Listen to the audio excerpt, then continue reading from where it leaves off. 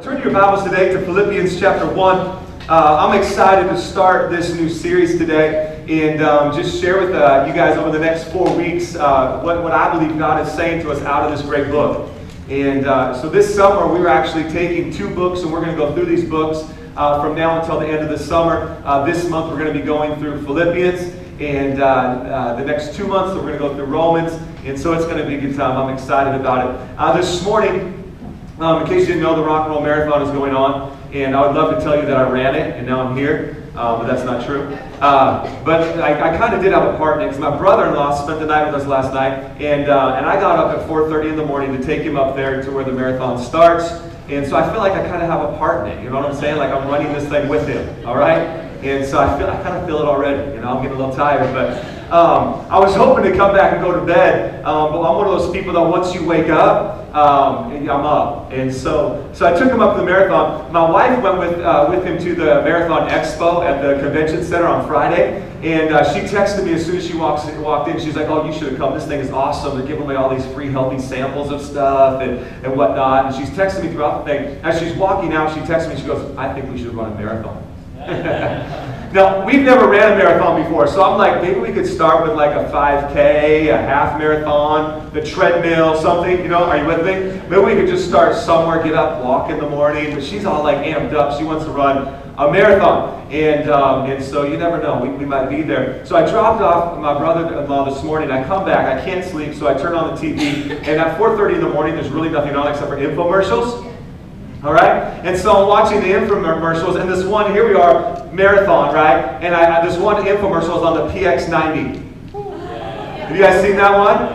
And it's like they're showing this one guy all flabby, and then 90 days later, he's just ripped, you know? And so I'm thinking marathon, I'm already thinking exercise. Here's the infomercial on PX90, and I'm like, I need to buy this. You know what I mean? I'm like, you know, I almost picked up the phone and dialed. And it just took so much self-control not to do it. Because, I mean, just the impressive results. But all of a sudden it dawned on me and it said, you know what? If you do any kind of exercise for 90 days straight, you're going to get results. Are you with me? Just buying the PX90 isn't going to make me look like that. You've actually got to do it. Are you with me? And so all of a sudden I'm sitting there at 4:30 in the morning thinking about buying the PX90, you know, because, I mean, it's like a $400 value. But if you call in the next 5 minutes, you can get it, plus we'll throw it. And so I was just so tempted, but I was just like, you know what, why don't I just get up and exercise for 90 days straight and see what happens before I go spend $400 on something called the PX90. As I was thinking about, though, you know, the same is true when it comes to your spiritual walk. Just coming to church once a week, once a month, isn't going to get you in shape. All right? I know, because here's the thing, as I saw that PX90 and I thought, just by buying it, I'm going to be healthy, right? But no, you actually have to do it. And the same is true in the kingdom of God. Okay, just by calling yourself a Christian, you're not going to be a Christian, all right? You actually have to apply some things to your life. And I believe this, as I was watching that this morning, I believe this with all my heart. If we take the truths and the principles we're learning in church, learning from the Bible, and we just simply apply them to our life and actually do them, okay? It's not just enough to talk about exercise, you know? You have to do it. It's not just enough to talk about the kingdom of God and the principles. We actually got to apply them to our lives. And I felt like God would say this to Urban, hey, let's try this for the next 90 days. Okay, let's try this for the next 9 days, all right? And then we'll go to day 10, day 11, day 12, okay? If you actually begin to apply these things, like Mel was talking about when it came to tithes and offerings, okay? It is so true. When you give your tithes, okay, and I know people have done this before. I'm going to try that. They give their tithes and nothing happened. Okay, the principle is the same. You've got to keep doing it. And as you keep applying the principle in your life, guess what? God really will open up the windows of heaven over your life and pour out a great blessing. Okay? It's true in every area. If there's something in your life that you're dealing with, whether it be an anger issue, whether it be, you know, maybe lack of self-confidence or whatever it might be, as you continue to apply the Word of God daily in your life, I guarantee you will see results. All right? You will look like the flabby guy at the beginning. Come on, somebody. And then you'll look like the ripped person at the end. Okay, how many of y'all want to get ripped this summer? Come on in the kingdom of God. All right? So we're like, I'm not sure. Okay. Well, I tell you that because I'm excited to begin to go through this book. Because I believe this, as we begin to apply the truths and the principles out of God's Word, specifically out of Philippians this month, I believe you're going to see greater joy in your life. How many of you guys want more joy? More happiness? All right? If you guys don't want that at all. You want to be just angry people. All right, you're at the wrong church. Let me read you our platform scripture for the whole entire series. We actually have a memory verse in the program you got. And so we would love for you to memorize that. It's an easy one. And it says this. It's an easy one, but it's a good one, okay? And some of us need to repeat this daily. Rejoice in the Lord always. Don't stop there. Again, I will say, rejoice. Rejoice in the Lord always, and again I say rejoice. Memorize that memory verse, okay? Maybe you already did right there in those 30 seconds, okay? And just begin to apply that in every situation in your life. When you don't feel like rejoicing, just remember this verse. Rejoice, okay? When you're upset with your spouse, just remember this verse. Not that that would ever happen, but if it does, okay? Remember this verse. Let's read chapter 1 together, and then we'll get right into today's message, and then we'll eat some barbecue together. Philippians 1, starting in verse 1. Paul and Timothy, servants of Christ Jesus, to all the saints in Christ Jesus who are at Philippi with the overseers and the deacons, grace to you and peace from God our Father and the Lord Jesus Christ. I thank my God in all my remembrance of you, always in every prayer of mine for you, all making my prayer with joy. Because of your partnership in the gospel from the first day until now, and I'm sure of this, that he who began a good work in you will bring it to completion at the day of Jesus Christ. It is right for me to feel this way about you all because I hold you in my heart. For you are all partakers with me of grace, both in imprisonment and in the defense and confirmation of the gospel. For God is my witness, how I yearn for you with all the affection of Christ Jesus. And is in my prayer that your love may abound more and more with knowledge and all discernment, so that you may approve what is excellent, and so be pure and blameless for the day of Christ. I don't know if you've noticed something, but Jesus Christ, Christ Jesus is a common theme throughout chapter 1. It's actually a common theme throughout the Bible as well. Filled with the fruit of righteousness that comes through Jesus Christ to the glory and praise of God. I want you to know, brothers, that what has happened to me has really served to advance the gospel, so that it has become known throughout the whole imperial guard, and to all the rest of my imprisonment is for Christ. And most of the brothers, having become confident in the Lord by my imprisonment, are much more bold to speak the word without fear. Some indeed preach Christ from envy and rivalry, but others from goodwill. The latter do it out of love, knowing that I am put here for the defense of the gospel. The former proclaim Christ out of rivalry, not sincerely, but thinking to afflict me in my imprisonment. What then? Only that in every way, whether in pretense or in truth, Christ is proclaimed, and in that I rejoice. Yes, and I will rejoice. Isn't this fun? And I know that through your prayers and the help of the Spirit of Jesus Christ, this will turn out for my deliverance. That is my eager expectation and hope that I will not be at all ashamed, but that with full courage now, as always, Christ will be honored in my body, whether by life or by death. For to me, to live is Christ and to die is gain. If I am to live in the flesh, that means fruitful labor for me, which I shall choose, I cannot tell. I am hard-pressed between the two. My desire is to depart and be with Christ, for that is far better, but to remain in the flesh is more necessary on your account. Convinced of this, I know that I will remain and continue with you all for your progress and joy. Joy. Come on, people. In the faith, so that in me you may have ample cause to glory in Christ Jesus because of my coming to you again. Only let your manner of life be worthy of the gospel of Christ, so that whether I come and see you or am absent, I may hear of you that you are standing firm in one spirit with one mind, striving side by side for the faith of the gospel, and not frightened in anything by your opponents. This is a clear sign to me of their destruction, but of your salvation, and that from God. For it has been granted to you that for the sake of Christ you should not only believe in him, but also suffer for his sake, engaged in the same conflict that you saw I had, and now hear that I still have. Let's pray. God, we thank you for your word. Lord, I pray that in the next few moments together, that God, you would speak to us straight from your word today. God, we would discover the truths of Philippians over the next 4 weeks, and specifically out of this chapter today, in Jesus' mighty name. Well, let me just set the book up for us real quickly, and I want you to pay attention to these things because they will come into play today as well as down the road as we continue to look at the book of Philippians.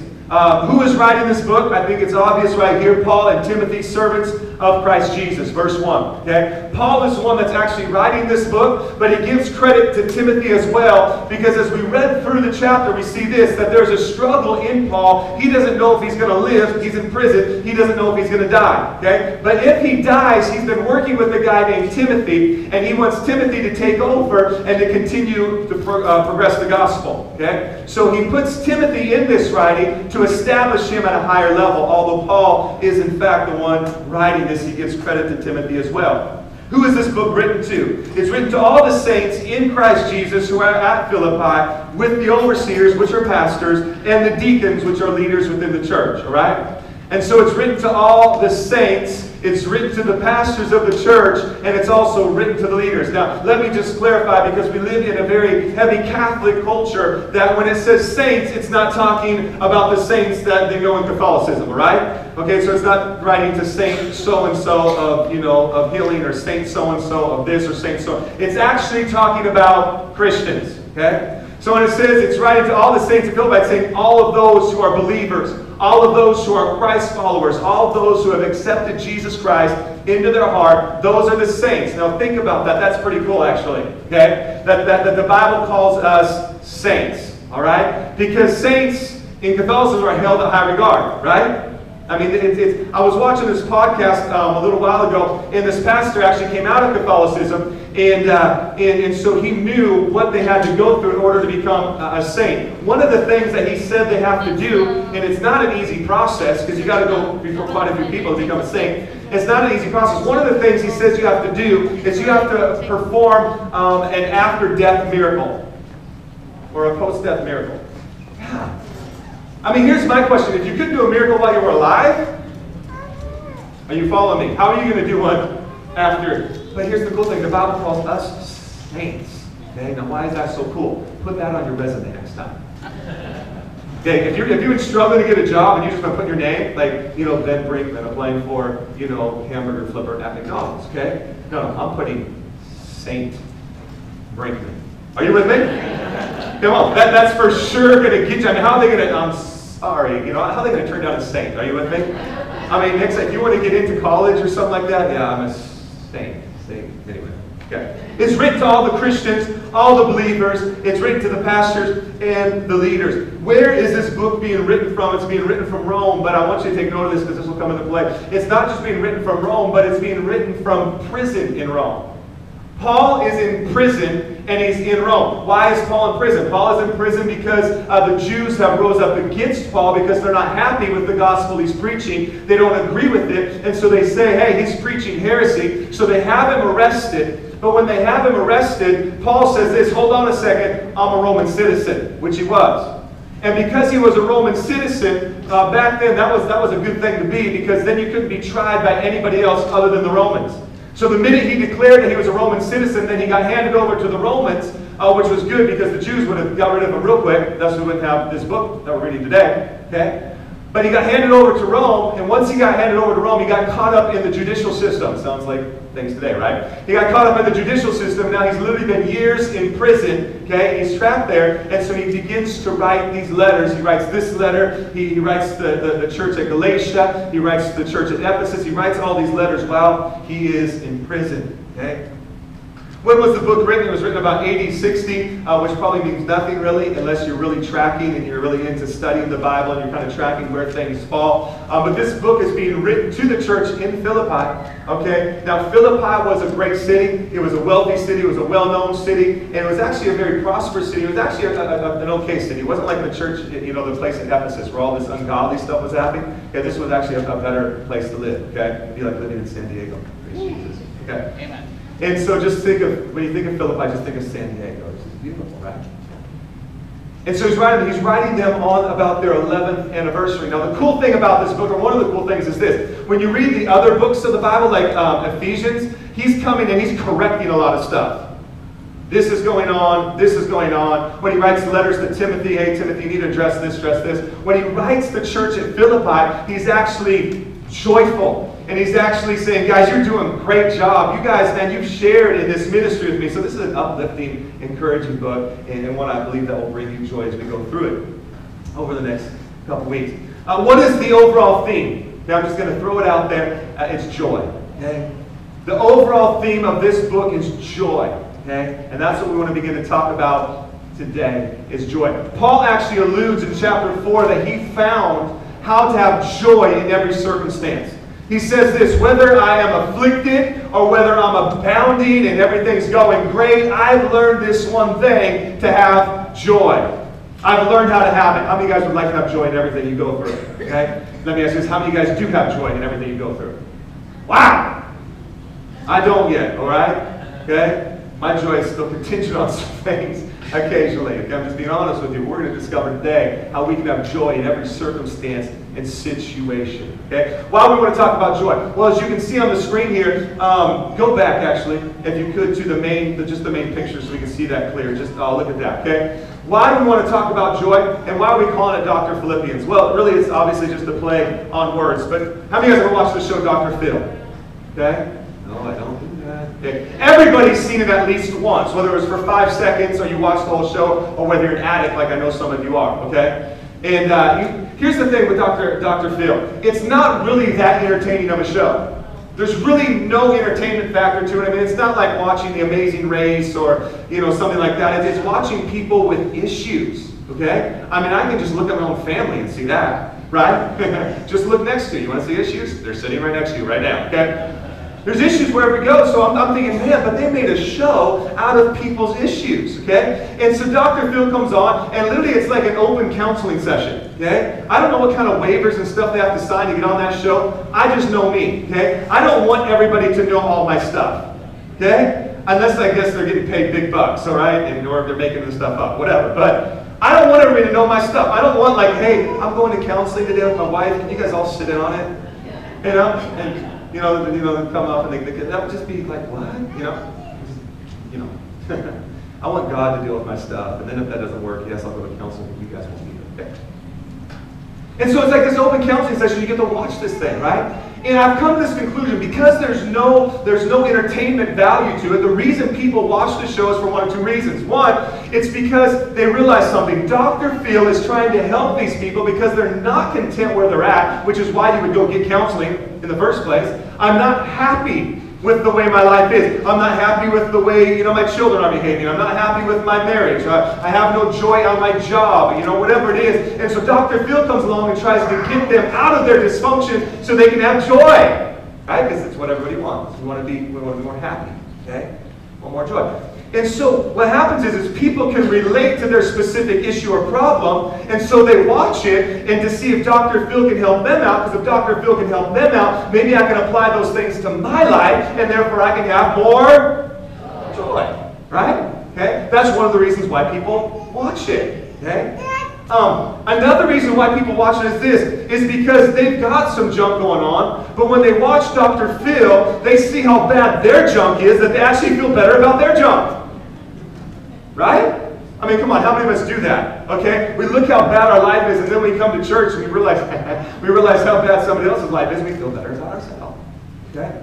What does it do? It takes your eyes off of your stuff for a little while and puts your eyes on somebody else's dysfunction. You're like, hey, I'm not that bad. And you feel happy for a little while. Until the next morning. And then you go watch Dr. Phil again and see somebody else's dysfunction. People want joy in their life. That's why antidepressants right now are the #1 sold drug in the U.S. #1 sold drug. More than any other drug, antidepressants. 118 million people on them. Why? That's a lot, isn't it? Why? Because they want to get... Now, obviously, there are circumstances and seasons where medication is needed. I hear my heart, okay? The reason that people are so drawn to it so quickly and so easily, because they want joy. People want to be happy. I mean, here's Superman. Come on, somebody. We found a behind-the-scenes photo of Superman, okay? He's laying on the green couch waiting for his session, okay? Because saving humanity isn't bringing him enough joy. Okay? Even Superman has some issues now and then, okay? And here he is, and he needs some help, okay? Now, how many know if Superman needs help? Come on. Come on. We might need some help as well. People are looking for joy. They want joy. What's the definition of joy? Let me give it to you. The emotion of great delight. I think it's on the screens too. The emotion of great delight or happiness caused by something exceptionally good or satisfying. Keen pleasure, elation. This is the definition of joy. People want joy. Matter of fact, the Declaration of Independence, if we could throw that up there, listen to this. We hold these truths to be self-evident, that all men are created equal, and women, that they are endowed with, by their Creator with certain unalienable rights. What are those rights? Come, here we go. Here's the rights. That among these rights are life. Y'all alive? Okay, getting that one. Liberty. Are you free, or at least think you're free? Okay. And the pursuit of happiness. You know, let me just tell you what that's saying. Here's what it's saying. Hey, you are guaranteed life. You are guaranteed freedom. Happiness, good luck finding it. You have the right to pursue that, but we're not necessarily saying you're going to have it. Well, we'll give you life, we'll give you liberty, but you're going to have to pursue happiness. So literally, people are pursuing it. They're pursuing it through jobs. They're pursuing it through money. They're pursuing it through relationships. They're pursuing it through religion. They're pursuing all these different things. They want to find joy. What are the two ways that people first begin to look for joy? Number one, people begin to look for joy through culture. What do I mean by culture? People begin to look for joy by what culture says will bring you joy. Okay, next time you're checking out at the grocery store, just look to your right, see the magazines right there, okay? You will find like 3,000 ways to have joy in your life. You know what I'm talking about, the magazines? Because each magazine has like 1,000 of them, right? If you just do these things, or if you just buy this, or if you just have that, and if you, has anybody ever flipped through those before, or is it just me, okay? I'm just curious every once in a while, like, what are they telling us? What are they trying to sell us, all right? If you get a bigger TV, you will have joy. I actually just traded my TV in. I won't tell you where and how I do it, but I traded my TV in. I get a new TV like every 2 to 3 years. Warranties are the best things in the world, by the way. And I just got this new one, okay? And my old one had, if you know anything about television, they had the ratio, which is the little pixels, right, was 100,000 to 1, which was really good when I got it like 3 years ago, right? And my TV started acting up, so I went to trade it in, and sure enough, they gave me a new one. But because the prices on televisions come down, I got this new one, and the ratio is 3 million to 1. 100,000 to 1, 3 million to 1. Big difference. Those that have come over and watched my TV will tell you this. It's almost like watching it's almost like you're there. I'm not even lying. It's a trip. I mean, you can just ask them. Have you watched Ben's TV? You know, it's crazy. Okay, Cody, you know, he was over last night. He was watching. He's like, dude, your TV trips me out. It's like, it took me like 3 weeks to get used to it. I kept wanting to grab the people in the television. You're like, what's your problem? Okay. But man, it brought me such joy for about 24 hours.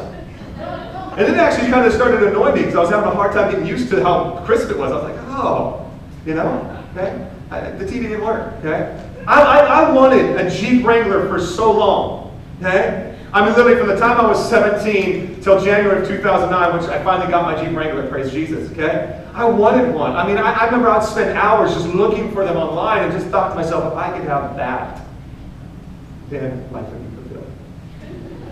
Okay, now you're laughing, but some of you have thought the same thoughts before, okay? And I finally got my Jeep Wrangler, 4-door. It's awesome. I love taking the top down. And my little favorite, she's 5. She's like, Dad, when can we take the doors off? I haven't done that yet, so it's going to be like a new adventure. I know when I do that, then I'll have joy. But I got this thing, and it brought me joy for like a month. And then it's just like another car. Except for then, like in the summertime, then I take it down, and it's like at the top now, it's like a brand new car. So like, it like brings me joy, you know, for a month every 6 months, you know what I mean? Change it up. So. Culture says, get more stuff. Get another relationship. And so culture says things like this. You're not happy. I mean, this is so crazy. You look at these things, and the reason you're not joyful is because you need to get married. And then you get married, and you realize that the person's really not there to serve every, you know, thing that you need. You discover that like day one of marriage. And they discover it too, and then there's a conflict. Like, well, I thought you were going to serve me. I thought you were going to serve me. You know? Okay? And so then you're not happy. You finally get married, and you get what you want, and it's like, well, this isn't really what I wanted. Okay? And then the next day, you look at the magazine thing, and it's the same magazine, but it's got a different principle. The reason you're not happy is because you're married. You need to, you know. And then you get single again, you're all alone, you're like, I wish I was married. Okay? Because culture says, get more stuff. Have a relationship. Do this. You know, you'll really be happy when you start to have children. And then they become teenagers. And you want to trade them back in. Come on, somebody. Okay? Okay. So culture says more stuff, more things. This will bring you joy. Okay?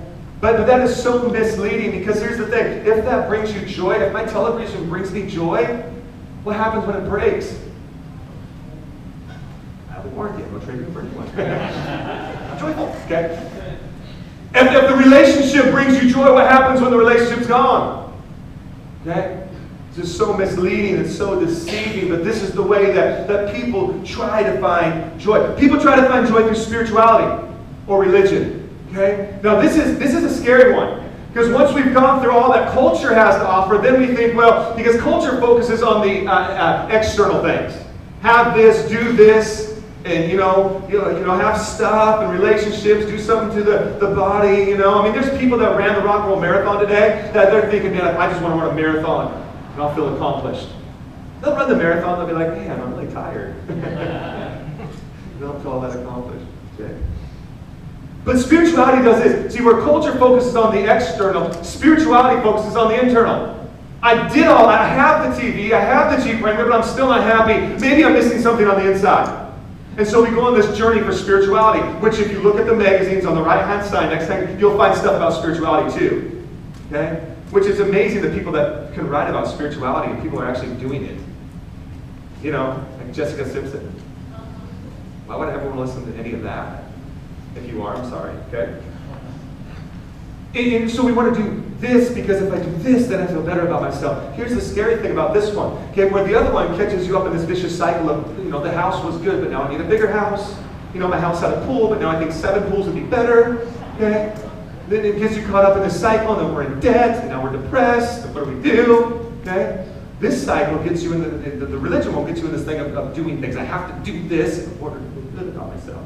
These are scary people to be around. Oh yeah. Because if you don't let them do what they think they have to do, they get angry at you. I'm serious. It's so true. It's like I've had people that they just want to buy me a cup of coffee, and I think they're just being nice, but you want to buy that stuff? I'm not drinking coffee today. And I'm like, what? I'm not drinking. No, you need a cup of coffee. Why do I need it? Because if I buy you this cup of coffee, I'm going to feel really good about it. But I don't want coffee. No, I want coffee. Those are crazy people to be around. You know what I'm talking about? Okay? They have to do something in order to feel that joy on the inside. And this is a vicious cycle. So now they're just running around trying to be people pleasers. Okay? This is where they find joy. Man, that'll wear you out. Okay? If you do these two things, you will be broke and worn out. Okay? You don't even need to run a marathon. Okay? So where then does true joy come from? Now listen to me, there's nothing wrong with desiring things. Like, yeah, that'd be really cool to have. But there's a difference to say this, that man, that'd be fun to have, or to say, I'm not going to have fun until I have that. It's a big difference. Okay? And the problem is too many of us say that, man, I won't be happy until. Okay? Big difference. It's okay to desire stuff. Okay? It's okay to want some things. But it's not okay to say that's where my fulfillment is going to be. What is Paul saying? Paul has come to the conclusion that this is joy. Now listen, if anything knew some stuff, it was Paul. Okay? He's been through some stuff. He's lived some life. Okay? Now listen to this. In verse 5, it says this, that because of your partnership in the gospel from the first day until now. What's he saying? Look at verse 4. I give joy. I have joy in prayer because of your partnership in the gospel. Paul is saying this, I think I've found something that if I focus not on myself, but if I focus on the gospel, if I focus on Christ Jesus, if I focus on others, then therefore I have true joy. Okay? He's saying that this is true joy. Look at this one in verse 18. It's partnership with the gospel. Look at this one in verse 18. Verse 18 says this, that what then? Only that in every way, whether in pretense or in truth, Christ is proclaimed, and in that I rejoice. Paul is saying, look, I found true joy. Let me just boil down to this is true joy. I found true joy. Now understand something. Paul is writing this from prison. Okay? He's wrongfully accused. He's been caught up in the system for years. Okay? Now listen to this. This is how much joy this guy has as he reflects back to the church of Philippi. Remember, he's writing to the church of Philippi. If you want to get more background on this, go read Acts chapter 16. As he thinks back to the church at Philippi, he's remembering all the things that took place there. What took place in Acts chapter 16 back in Philippi? He met a woman named Lydia. And it was there that he led Lydia to the Lord. And many say that it was through Lydia that the gospel then pushed into Asia. Okay? And so he remembers this and he's happy about that. Once again, not reflecting on himself, but reflecting on Jesus and the gospel. What happened back in Philippi in Acts chapter 16? What happened was, as he was going about his business, there was this one girl that kept harassing them, and she was demonized. And Paul turns around and gets the demon out of her. Okay? And the girl is totally happy and ecstatic. Why? Because she's free from this struggle and this challenge. But now her master is ticked off at Paul and gets Paul thrown into prison. Okay? This guy spent a lot of time in prison, huh?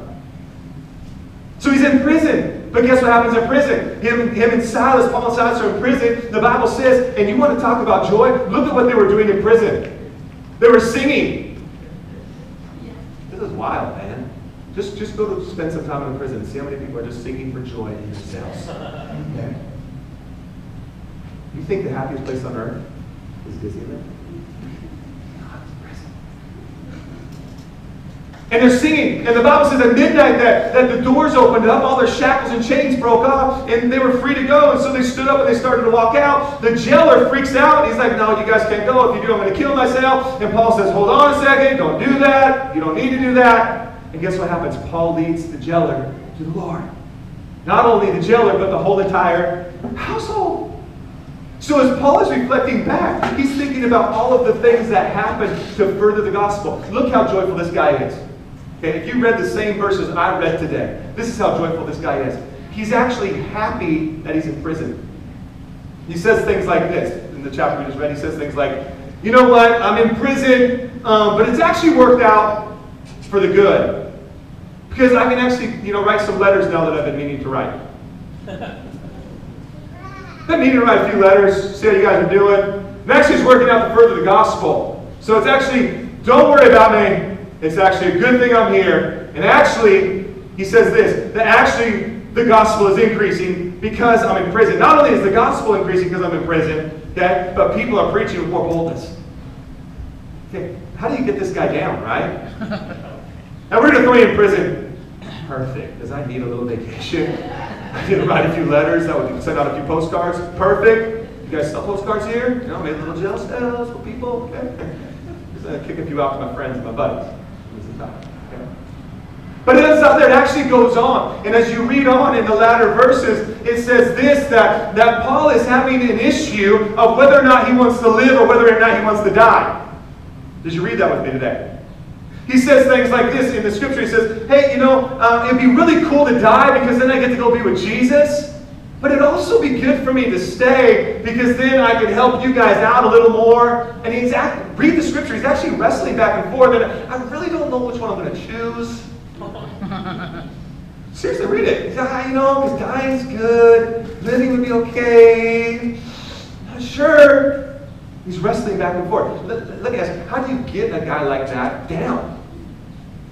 Just think, he's in prison. How do you punish him? Stop it or we're going to kill you. Okay. I've been wanting to meet Jesus face to face. What do you do with a guy like that, right? Paul has so much joy. Now listen to me, he's in prison. He has no flat screen television.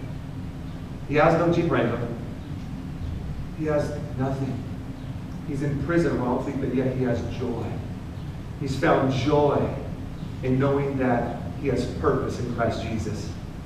He's found joy knowing that Christ is working in him. He's found joy knowing that Christ is working through him. Let's just bring it to a close right here. It goes back to verse 1. Right in verse 1, we catch the whole premise of Paul's joy. Right here. Paul and Timothy, servants of Christ Jesus. That right there sums up Paul's joy. I found joy in serving Christ Jesus. Because Paul understood this, and if you look at this in another translation, actually the better word used there is slave. Paul and Timothy, slaves of Christ Jesus. Okay? Because whether you realize it or not, you are serving something. Okay? And whatever you serve is what you take on. It's what you work for. It's the reflection that is seen on you. And Paul understood this, that as I serve Christ Jesus, I take on Christ Jesus, and I do what He wants me to do. And as I do what He wants me to do, man, there's fulfillment, there's joy, there's satisfaction. So now, if we look at it this way, that my job really isn't a prison. My job is a place for me to minister to people. How many of you guys ever looked at your job like a prison? You can't quit because you need a paycheck. But you don't really like the place you work. Okay, but you need the paycheck, and the money's decent, so, okay. Really what happens, if you look at it that way, you're serving your job. Okay? What happens if I find satisfaction in relationships? Well, the only way I find joy is in relationships, and I'm actually serving a whole lot of people. Because I have to keep them liking me. If they don't like me, I don't have a relationship, and on a relationship, I don't have joy. Okay? If having things is what brings joy in your life, well, I have to keep working for the job I don't like in order to have money, in order to get the things. Because if I stop, I don't have joy. So I'm actually serving. Okay?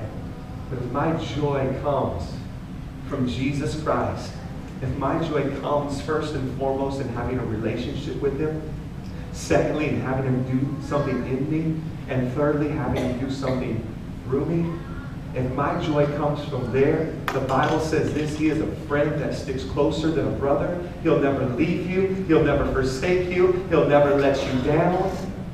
He bats like 1,000 all the time. I mean, he never misses. The Bible says this in Psalm 16:11, in the presence of the Lord is the fullness of joy. Listen to me as we conclude. We're all serving something. And if your joy is not coming from Jesus Christ, you are not serving Jesus Christ. If your joy is coming from having this thing or that thing, maybe you're finding joy in culture. Now hear my heart. The Bible says He's given us all things we need for life and godliness. Man, He wants you to enjoy life. There's nothing wrong with the Jeep Wrangler or the 3,000,000-to-1 ratio television, okay? Come over and watch it. It's a lot of fun. But if that's where I'm finding my joy and my satisfaction and my fulfillment, then I'm going to be let down sooner or later. I work with single young people for so long, both in youth and young people at college age, and so many of them. And they're just so long. I just want to find that person, and I want to get married. And I just like, hold on a second. If that's what you're waiting to feel fulfillment, it'll last about as long as your honeymoon does. And all of a sudden reality will set in. You've got to find your fulfillment in Jesus Christ. You've got to find your fulfillment in knowing Him. This is Paul. This is Dr. Phillipians. This is Paul telling us. Here's what true joy. Knowing Him. Once you know Him, allowing Him to work in you. And once He's done the work in you, allowing Him to work through you. This is where true joy comes from. God, we thank You for Your word today. God, we thank You that Your word is amazing. But I pray that today, God, for those that have maybe been struggling, God, in finding that joy, do me a favor just real quick, just the band, just close your eyes. So then why do we close our eyes? I just want you to cut out every distraction. This is not an open counseling session. This is between you and God. Because here we are again on First Sunday. And man, we love blessing the community. And I love seeing people come and getting blessed. And we love giving things away. But listen to me. That stuff is not going to make you happy. That stuff might fulfill a momentary need. But listen to me, true joy. That's why Paul says in chapter 4, look, I can suffer lack, or I can have everything I need in the world. Doesn't matter.